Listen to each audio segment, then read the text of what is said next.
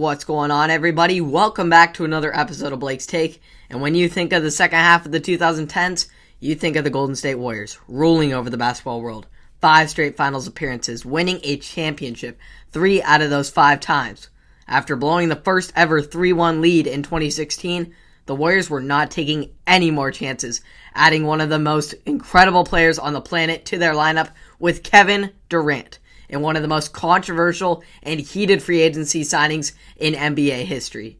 The Warriors then went back-to-back with Durant dominating the competition until the 2019 NBA Finals, where everything collapsed, while Kevin Durant tearing his Achilles and Klay Thompson tearing his ACL. Ultimately, the Toronto Raptors, led by Kawhi Leonard, were able to prevent the three-peat and claim their first championship in franchise history. After that, Durant decided to pursue free agency, where he ended up in Brooklyn, forming an arguably even better super team with Kyrie Irving and James Harden.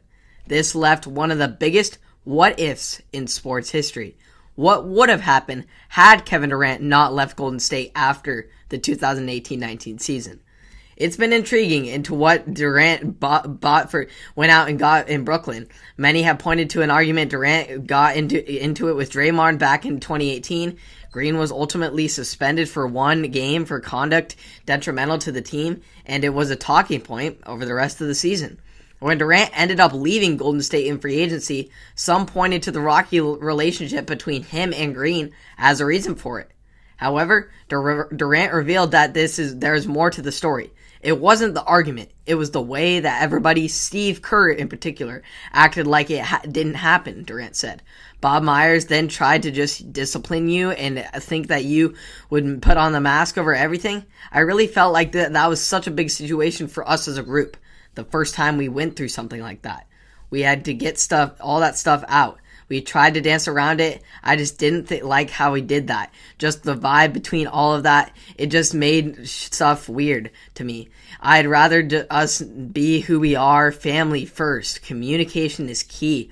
We didn't show that, and that's what rubbed me the wrong way more than anything. In response, Green shared how Warriors general manager Bob Myers and the rest of the Golden State's brass told him he needed to apologize to Durant. Although Green agreed in the sentiment that he didn't want to be told what to say to smooth things over. Ultimately, they realized, all right, we're not going to get through to him. We're going to have to try again in the morning, Green said. So, we met the next morning and they said, you slept on it. Are you ready to apologize? And I told them right then and there. I said, y'all are about to F this up. The only person that can make this right is between me and Kay. And there is nothing that y'all can do about that. And y'all are going to F this up. And in my opinion, they F'd it up. Durant agreed that Brass was trying to force the situation too much, while all at the same time acting like nothing happened.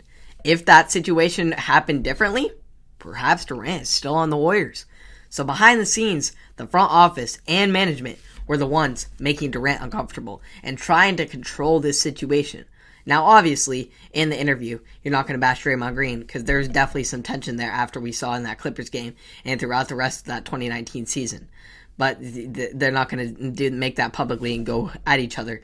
But we already know that they had their differences and they settled that off the court. But whenever a superstar leaves a team, that and always a front office has a responsibility and a fair share of blame for not doing everything they could to retain that superstar player in free agency. But the real question that came to my mind after analyzing this interview between Draymond and KD, that was an incredible interview that they had. I am left with the question of, not of the front office, that got addressed, not between him and Draymond, that got addressed. But there's one player who is the franchise player, the face of the franchise, the center of it all, Stephen Curry. Where was he in all this? The glue. He was not even brought up once in this interview. I'm just perplexed as to how Steph would have just sat back and done nothing about KD's desire to depart. It is intriguing, but KD and Draymond gave their first-hand accounts of the situation, so now all we can do is just speculate. This could have been one of the greatest dynasties in sports history had KD chose to stay. But he chose to move on and start a new chapter, one in Brooklyn that shall all go according to plan, could turn out to be even better than the Warriors dynasty could have been. the Nets will have another excellent opportunity to win their first title in franchise history during the upcoming 2021-22 season. With three of the best players to ever play at their size, they have so much overwhelming talent, it's ridiculous. But as we all saw, injuries plagued them last season, so we never got to see the big three in full form, which is why they ultimately fell short to the eventual NBA champion Milwaukee Bucks and Finals MVP Giannis Antetokounmpo in a thriller of a Game 7 playoff series. So, as long as they can stay healthy though, they will be an extremely tough team to topple. If they were healthy, they would have had no problem getting through the Bucks and any other team for that matter, and I can anticipate that will be the same outcome for this season, and potentially many more to come. The championships after that. Shaq, Irving, and Harden signed their contract extensions with the Nets. It's exciting to see what they will become, but it's also very speculative and very fun to think about what the Warriors could have been had KD not got injured, had Klay not got injured. That team could still be together, and this Nets team wouldn't even exist. It's just crazy how the NBA has changed ever since that season. LeBron winning this championship with the Lakers, that could have maybe never happened had he never come out of the West. We wouldn't say LeBron had 4 championships right now. Lots of things could have changed had Durant not got injured, or mainly how the front office, when tensions wouldn't have got so difficult and so high tension between the front office and their star players. Draymond is still in Golden State, and he realizes the tension that they had at that time between him and the front office. But I am just still very concerned as to where Stephen Curry was in this. Had he not want to keep Kevin Durant there, do something to get him to remain in Golden State, I just don't see how that happens when you have your 2-time Finals MVP along your side just leaving, when you could just keep going on your championship dynasty run.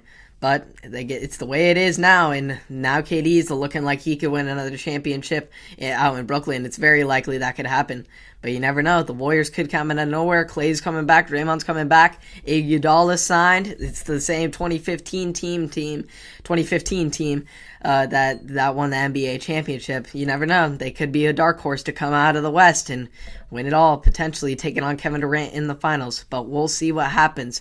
Hope you all enjoyed this episode. You can catch all of this and more on Apple Podcasts, Spotify, and or YouTube. Hope you all enjoyed the content, and I'll see you all in the next one. Have a great day.